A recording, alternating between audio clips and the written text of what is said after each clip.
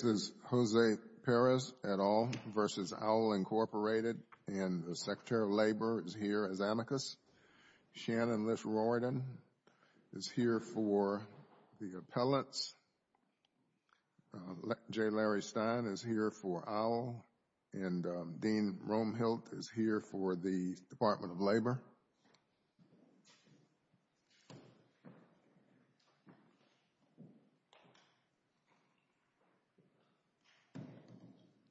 Mr. Liss Riordan, when you're ready, you may begin.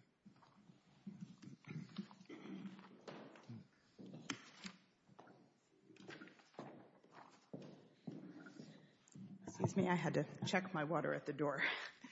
Good morning, Your Honors. May it please the Court. I'm Shannon Liss Riordan for the plaintiffs, and I'm reserving 3 minutes of my time and sharing my time with the Department of Labor. This case raises two very important interrelated issues. Does the lack of a private right of action in the Service Contract Act prevent plaintiffs from arguing that the Service Contract Act sets the minimum regular rate for FLSA claims? And then the very similar issue of does it preclude plaintiffs from enforcing the rate set by the SCA through a state breach of contract law? The overwhelming weight of authority.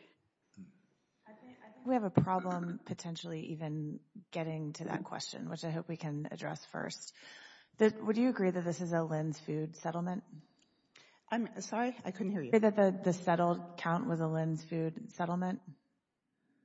I'm sorry, Your Honor, I can't hear what you just said. Sorry, how about that? Would you agree that the settled count was a Lynn's Food settlement?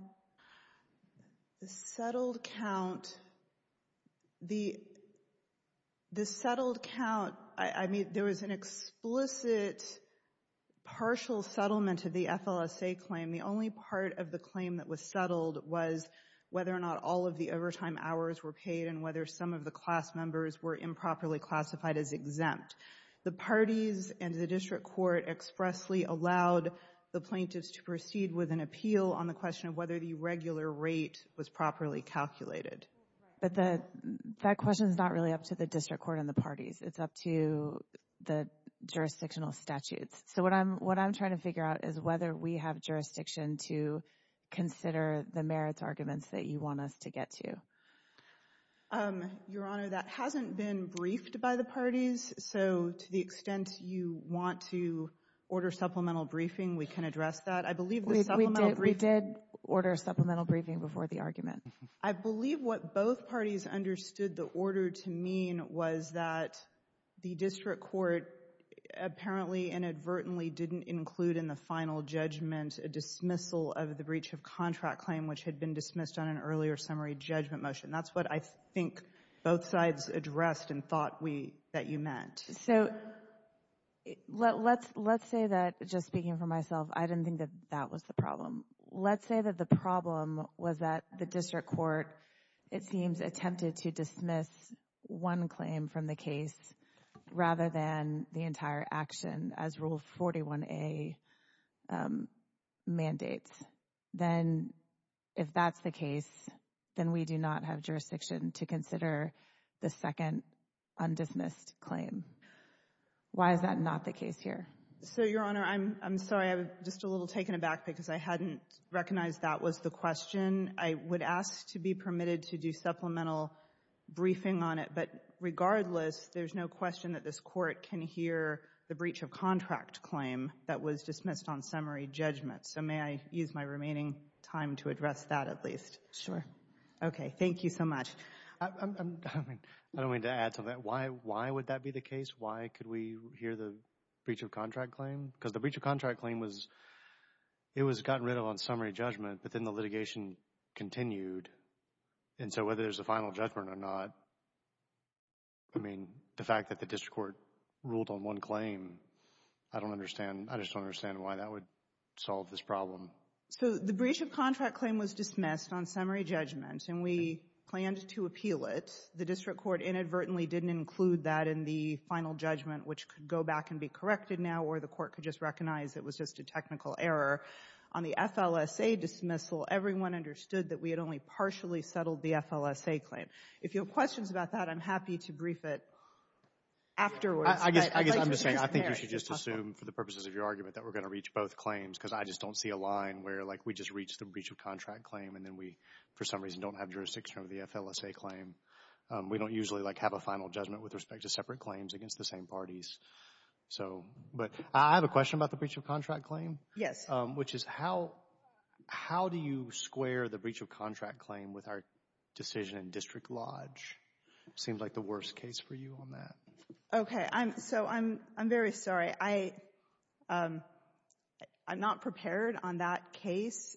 What I did want to point out was that every court, as far as we are aware, except for the Second Circuit in Gruchowski, has recognized that the lack of a private right of action in federal contracting laws does not preclude other cases, do not preclude breach of contract claims that recognize that the law as it exists at the time of a contract is a necessary element of the contract. And the district court cited in its order on the motion to dismiss, it recognized this and cited the Florida Supreme Court and Foundation Health decision, 944 South 2nd, 188 at 194. It's pretty universal among the cases that have addressed this issue that the district court got it correct on the motion to dismiss, which is in the appendix, volume 1, 52 to 56. It recognized that the law at the time is a necessary element of a contract. Later on the summary judgment decision, the district court seems to have forgotten what it decided on the motion to dismiss. Since you're running out of time, I'm going to ask you to deal with one line from one Florida case and let me know why this doesn't defeat your breach of contract argument. In Westside EKG Associates, the court found that when parties contract upon a matter which is the subject of statutory regulation, the parties are presumed to have entered into their agreement with reference to such statute, which becomes part of the contract. So far, so good for you, right? But then it says, unless the contract discloses a contrary intention. Why isn't the hourly rate in this contract a disclosure of a contrary intention to whatever hourly rate the law requires? So that would be the same thing as saying that an employer who pays employees less than the federal minimum wage is disclosing their intent to violate the law, and somehow that becomes the contract, and obviously that could not be the case. The district court, again, in the motion to dismiss on the contract claim, got it right and recognized that the law at the time is, and citing Florida law, is part of the contract. And in the cases, I'd cite you to the Cox case by the New York Court of Appeals, simply because employees show up and do work at a lower rate than they should be paid doesn't mean that they have accepted terms of a contract. All right. We have your argument. Thank you, Ms. Liz Riordan. Thank you. All right. And Mr. Romhill for the Department of Labor.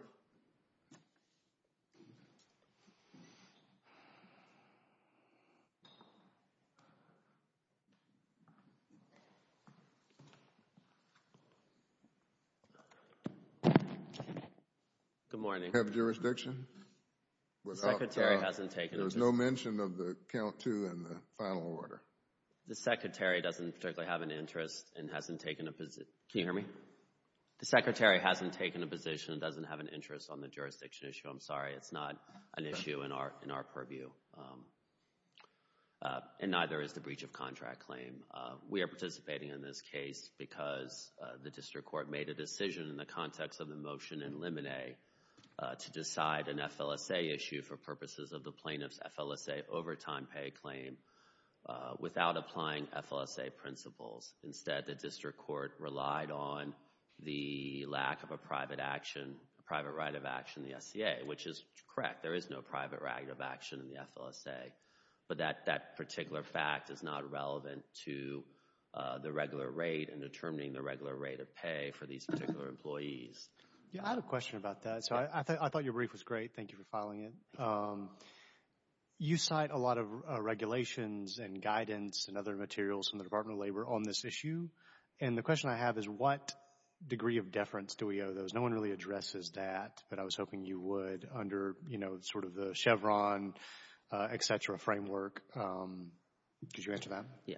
So to be clear, we're not seeking or asking for Chevron deference. And maybe I should put it in the main part of the brief above the line. We did drop a footnote in the brief explaining that we do view our interpretation, given that it's reasonable and been longstanding, to be entitled to Skidmore deference.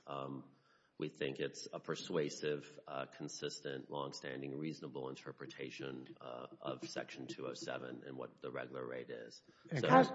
No, go ahead. Well, I was just going to say, just to follow up real quick. So am I right in understanding that this sort of longstanding interpretation has not only been that the regular rate means like a lawful regular rate? That's longstanding, right? Yes. Is it also longstanding the interpretation that lawful regular rate means the rate provided by the SCA? Well, the interpretation comes from FLSA principles. It's not specific to the SCA or to even federal prevailing wage laws. I mean, it comes up, frankly, and more likely in situations where many states have higher minimum wages than the FLSA provides. And it comes up in that context more often. But no, it's rooted in general FLSA principles that the regular rate at which an employee is employed should be the regular rate at which he or she is lawfully employed. And that could apply in many different contexts. So it's not specific to the SCA. It's a generally applicable FLSA principle that should nonetheless apply in the SCA context just as we've applied it in other contexts. Here's my question. How do you square that interpretation, which I agree is reasonable kind of as on account of the policy that we might all want, but how do you square that with the actual text of the FLSA? I think it's firmly grounded in the text of the FLSA. I mean, Section 202 of the FLSA states or declares Congress's purpose in passing the FLSA is to correct detrimental labor conditions. It does that there's child labor provisions, there's minimum wage, there's overtime pay provisions. But what about 207E, which says, as used in this section, the regular rate at which an employee is employed shall be deemed to include all remuneration for employment paid to or on behalf of the employee. Yes. Why doesn't that mean that we take what the employee was paid, not what they should have been paid if the employer had been following, appropriate other standards for their pay? I mean, the whole point of 207E, reading the whole provision, is to set forth a broader principle that all types of remuneration, all types of pay, and we're talking about bonuses, other forms of compensation, should be included in the regular rate, subject to, I think, there are 8 or 9 exclusions that aren't included. So the point of that statute is not to define the regular rate, but to provide direction as to what types of payments are included or not included in the statute. I would reference you to Section 218, which is entitled Relation to Other Laws, where Congress directed that the FLSA, at the time the FLSA was passed, there were federal prevailing wage laws on the books. There was also many state and local minimum wage laws on the books. And Congress directed that the FLSA shall not excuse noncompliance with any of these other laws. And I think that's the statutory provision that really grounds this particular interpretation here, that the FLSA is meant to provide a floor, and it shouldn't in any way excuse noncompliance with other applicable minimum wages. Isn't there a potential conflict in that approach? Maybe there's not. Tell me why. If this court and other courts, district courts across the country, are making decisions about what the regular rate under the SCA is for various professions, right? What if the Department of Labor, it seems, has determined that these employees were shuttle drivers, but what if we determined that they were either ambulance drivers or taxi drivers? Doesn't that create kind of different interpretations floating around when, with no private right of action, I'm not sure how we have, as an initial matter, the right to make that determination? May I answer? Yeah. So our view of that is that there is no private right of action in the SCA. So courts generally are not making that determination because it doesn't come up directly in SCA actions. But it is our view that the department should be the one making those determinations, SCA determinations, in the first instance. It's sort of the concept of primary jurisdiction. We're the ones who are responsible for issuing the wage determinations, and we maintain the Directory of Occupations, and we make those determinations in normal course.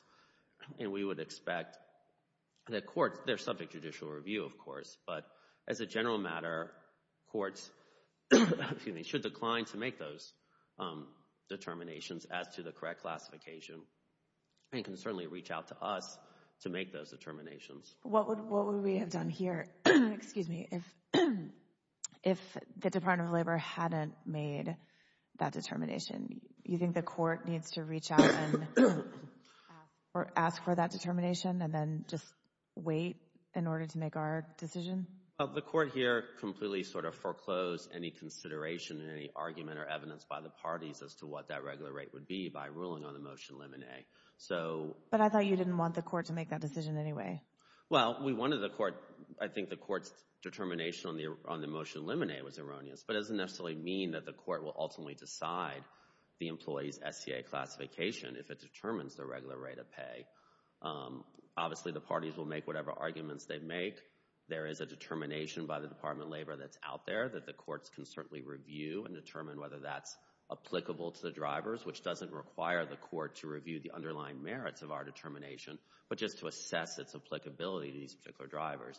Do the drivers do the same type of work, the same scope of work in this lawsuit as the drivers did in the determination that the Department of Labor made? But unless this work legally falls into one category or another, there's no argument that that would be the regular rate of pay, right?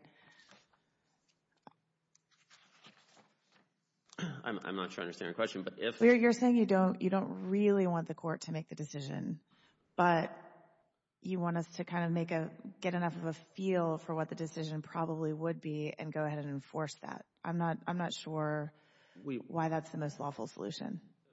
The court to make the correct determination, to actually consider arguments on the FLSA regular rate of pay, and in situations where the actual rate of pay is lower than a lawfully applicable minimum wage, such as an SCA prevailing wage rate, the court should recognize that there is that possibility that the SCA prevailing minimum wage rate would be the regular rate in that particular circumstance.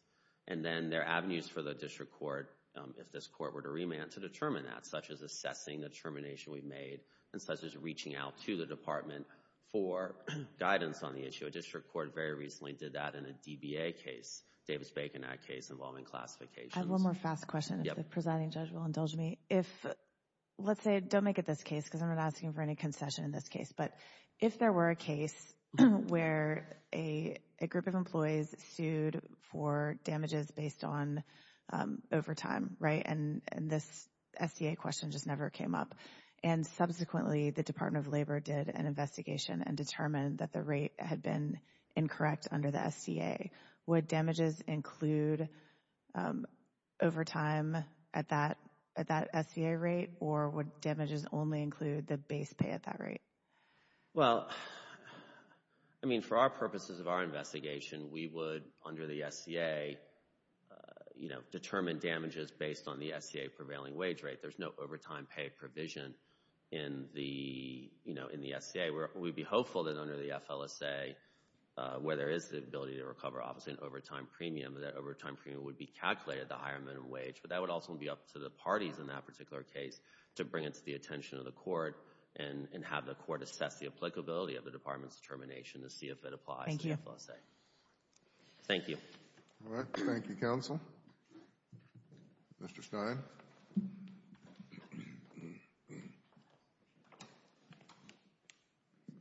Good morning. Please, the court. I'm Larry Stein. I have the pleasure of representing Al. As to jurisdictional, in the brief we indicated there was no jurisdiction here, so we've taken the position in the supplemental brief that the court does not have jurisdiction. The answer to the first question you haven't anticipated. Do us a favor. I know we're having trouble with our microphones, too. Could you put your microphone up a little bit? Thank you. Yes, ma'am. I'm a little tall there. The microphone's not quite close. Yes, ma'am. Stay the case until the parties go back down to the district court to get the order amended? That could be a solution to the problem, but there is, at this time, not a final judgment on all counts. When we looked at if we don't have jurisdiction, we can't even do that, can we? Your Honor, I just answered the question. How y'all are going to do the remedy is, I believe, up to the court, and I'm going to be so presumptuous as to say what the remedy is. Mm-hmm. But your position is that we're bound by our opinion in Roswell versus VMSD, and there's no real difference in this case. Yes, It's Your pretty Honor. clear that Yes, we Your don't Honor. have jurisdiction. Yes, Your Honor. Mm-hmm. Do you think most Lynn's Food settlements that I've seen, first of all, do you think this is a Lynn's Food settlement? It was a Lynn's Food settlement, but the agreement in the Lynn's Food did, as plaintiff's counsel indicate, try to preserve the appellate issue based upon the motion in limine. And the breach of contract, we didn't have to preserve it because it was going to be a judgment and it was dismissed. A little bit different, though. So we agree it's a Lynn's Food settlement.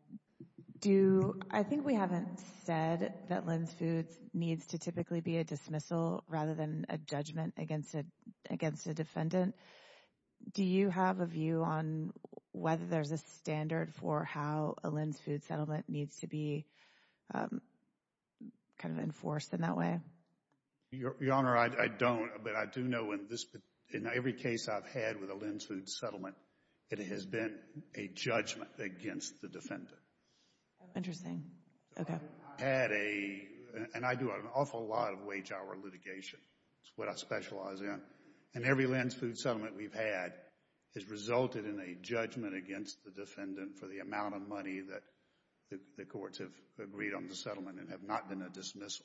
Okay. Thank you. Can I ask you a question about the dismissal? So there are two counts in the case, right? So count one is this FLSA claim, and count two is the contract claim. Yes. The contract claim goes out on summary judgment.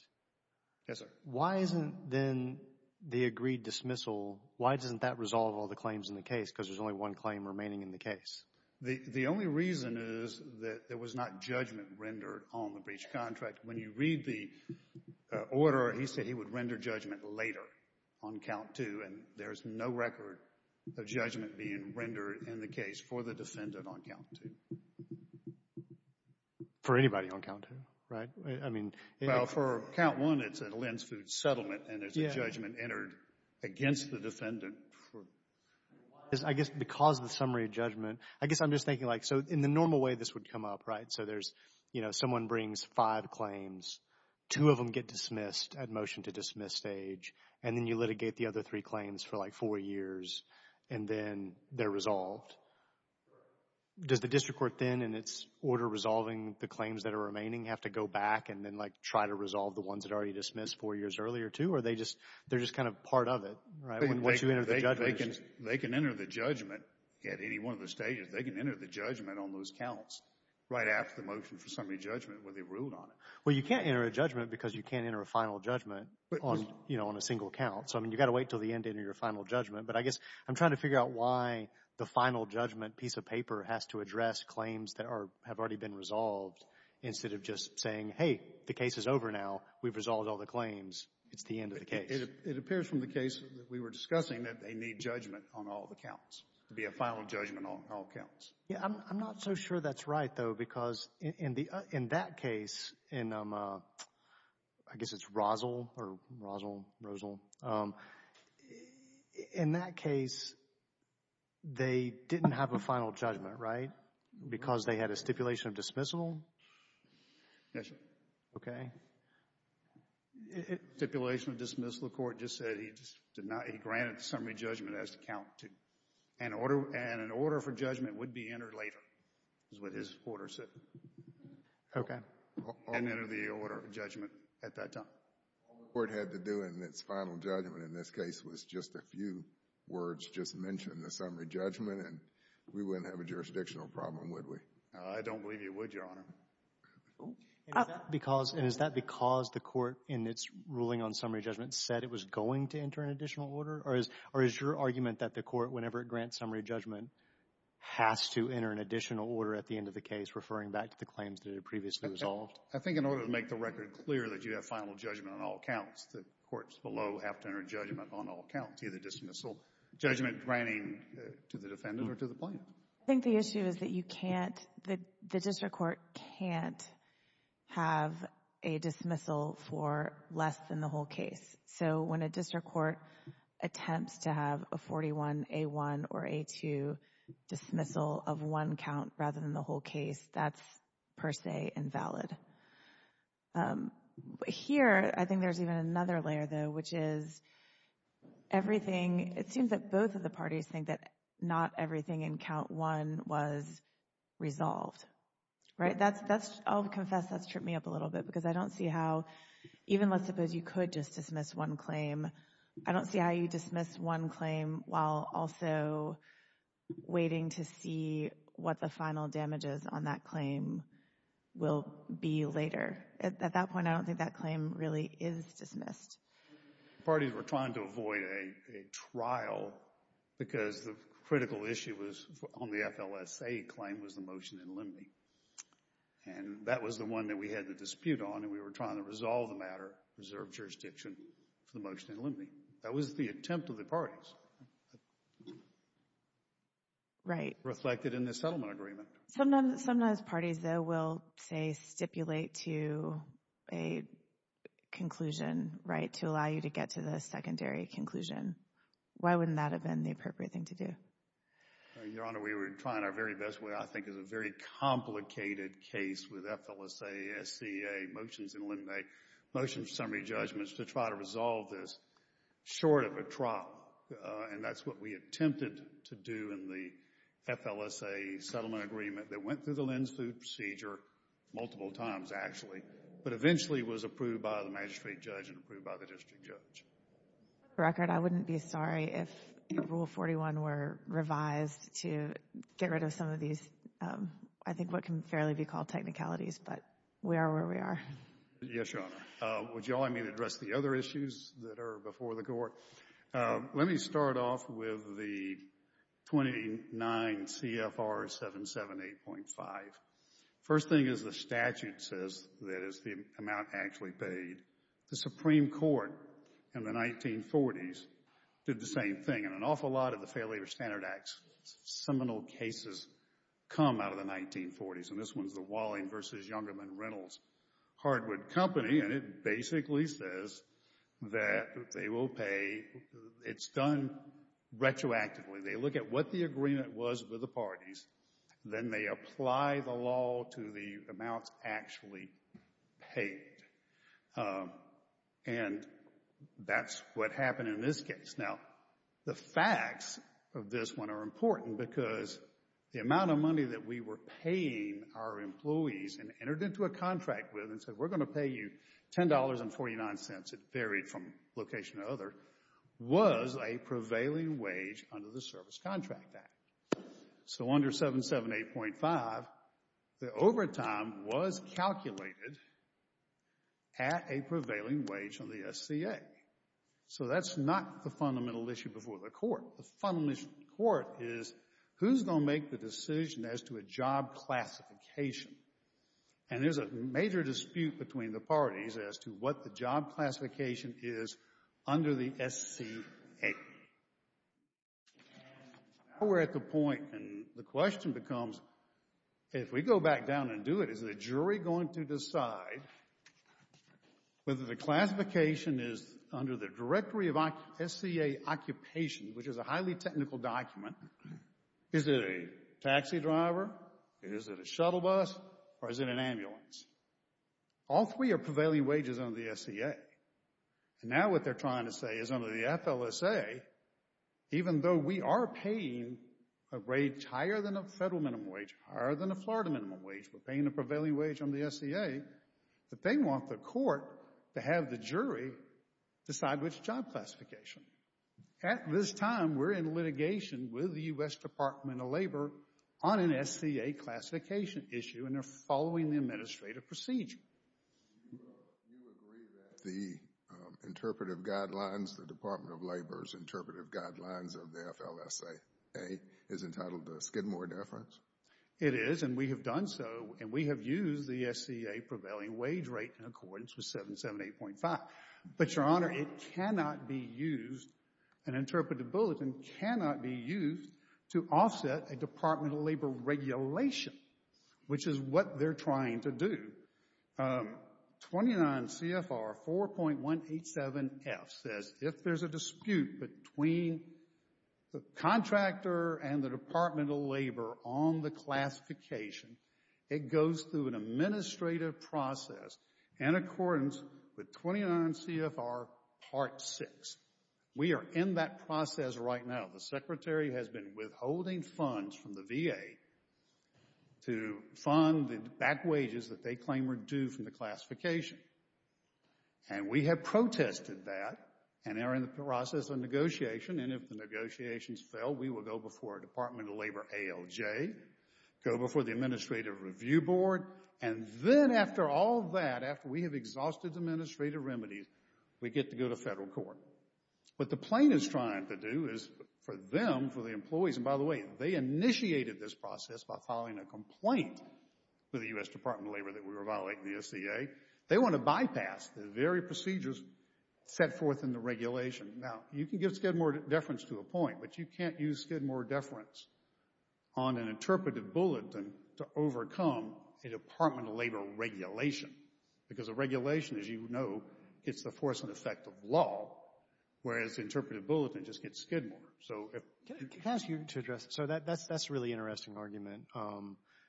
Just step back from that a little bit, though, and let's assume that this were not the Department of Labor and the SCA and whatnot. Let's assume it was a local minimum wage, right? So the city of Atlanta sets the minimum wage at $15 an hour. Somebody doesn't pay $15 an hour, and then the employee comes into federal court and says, you owe me overtime based on $15 an hour and not what you paid me, $10 an hour. Right. Why can't you litigate that in federal court? Well, the simple fact of the matter is, in every single case that they cite with a private plaintiff in the brief, every one of them, if you go back and look, you'll see what the plaintiff's attorneys did. They filed suit under the Fair Labor Standards Act and the State Minimum Wage Act, so that the court had jurisdiction under the Atlanta ordinance, if there was such a thing, and there are lots of ordinances like that, because of pendant jurisdiction. So it's not an issue in almost any of the private places. It's certainly weird here, right, that they don't have a cause of action under the SCA itself. That's Correct. weird, but I guess I'm trying to figure out why weirdness means that they don't get to bring the cause of action that they do have, which is under the FLSA. Because the FLSA basically still says the regular rate at which they're actually paid. And in almost every one of these cases they cite, when you start digging into the facts, you'll start finding that the defendants were paying the rate. The power design case, for example, which both parties on the other one cite, Your Honor, if you read it carefully, you'll notice that the defendants submitted certified payroll records under the Davis-Bacon Act specifying that those employees got the electrician rate. Now you can go back to Walling and the Youngerman, and yeah, there's a higher rate that they're going to pay overtime because it was in the record. And that's when you start digging into these cases, you'll start finding it. Now, the other two court of appeals that have dealt with this kind of issue that we're struggling with, the Second Circuit in the Grabowski case and the D.C. Circuit in the Danielson, which was a RICO case, where they tried to bypass the administrative process for SCA and bring a RICO case, they also dismissed it under Danielson. So the two courts of appeals that have had addressed this particular issue have decided not to allow the district court to make a decision on an SCA rate. And here the question is not whether it's a prevailing wage, it's which prevailing wage is there. The Secretary is not going to accept the jury's determination as a taxi cab driver rate. The Secretary is going to make his own determination and set up an administrative procedure for us to follow, and we need to follow it. All right. Thank you, Mr. Stein. Ms. Warden. So, Your Honors, the district court below did not grapple with or even address the many cases that said that you can bring an FLSA claim even if the SCA or a federal contracting law is at issue. The Supreme Court in Powell, this court in Lee, the Fourth Circuit in Amaya, the court in Moody, the Seventh Circuit in Wigod, there was no analysis of any of those cases. The overwhelming majority of the cases, except for the Grichowski case, which has been criticized, said that plaintiffs can bring a breach of contract claim based on the principle that the law that exists at the time is incorporated into the contract. There was no written contract here between the plaintiffs and the employer, so it's not like they showed up to work one day and they got a piece of paper saying you will be receiving $10.99 in pay instead of the $15 or the $18 that they thought. This is what happens in breach of contract claims, is that plaintiffs say they weren't paid the rate they should have under the contract, and here the contract should have taken into account the SCA. Well, is your opposing counsel correct that the cases that you've mentioned have all dealt with minimum wages with separate state law claims attached or local ordinances? No. Look at the cases that I just mentioned and that we cited really talk about FLSA and state law breach of contract claims. They don't even really talk about state law minimum wage laws. The Department of Labor has its own way of determining what the rates should be under the SCA. As the Department of Labor just told you, it doesn't, through that process, get the overtime pay, which the plaintiffs can get from the FLSA. The FLSA also allows liquidated damages, which is, and if you look at the Cox case, which explained in that case that there was no administrative remedy that the plaintiffs had to exhaust. Here, there's no issue of an administrative remedy that the plaintiffs have to exhaust at the Department of Labor. There happened to be an investigation that was going on. It's been going on for almost 10 years. It wasn't initiated by the plaintiffs in this case. It's been almost 10 years. It hasn't reached a resolution. The plaintiffs have different options. They can either wait out the Department of Labor process, or they can go to court and bring claims under the FLSA and these breach of contract claims. Now, so I wanted to ask you about that. It seems your colleague from the Department of Labor seems to suggest that the court, the best way for the court to figure out the SCA rate would be to ask the Department of Labor. Is that your view of how that should happen? That's one way to do it. There's no reason a jury or a court couldn't decide it. Juries all the time decide complex factual issues under Department of Labor. Complex issues of administrative law committed to a particular department? Yes. I mean, I've tried jury cases involving analysis under Department of Labor regulations over who's exempt, who's not exempt, et cetera. There's nothing unusual about a jury making a factual determination where the SCA sets forth the different factors. We could wait for the Department of Labor, but the Department of Labor's analysis, there's no evidence in the record. We don't think it even overlaps with the class in this case, but that's something that could be figured out on remand with the district court. And one last thing, if I could, about the jurisdictional issue that I'm not sure this court is aware of the history. Both parties and the district court, this is the second time we have all tried to get these issues up here on appeal. Previously, the district court granted our motion. I believe the parties jointly requested an interlocutory appeal to address this issue. And then this court rejected it and said, come back when the case is over. So we went back. As Mr. Stein just said, neither of the parties saw any reason to have a trial on the aspects of the FLSA that weren't in dispute. We were able to settle those. The real dispute here was about what the regular rate should be, and the contract claim, which was dismissed earlier and just inadvertently left out of the final judgment. So again, that could be corrected, or the court could just recognize it as an irrelevant oversight. Thank you, Ms. Royden. Thank you. Thank you, Your Honors. Mr. Romhill, did you reserve some time? I did not. I can answer your questions. All right. Thank you. Thank you.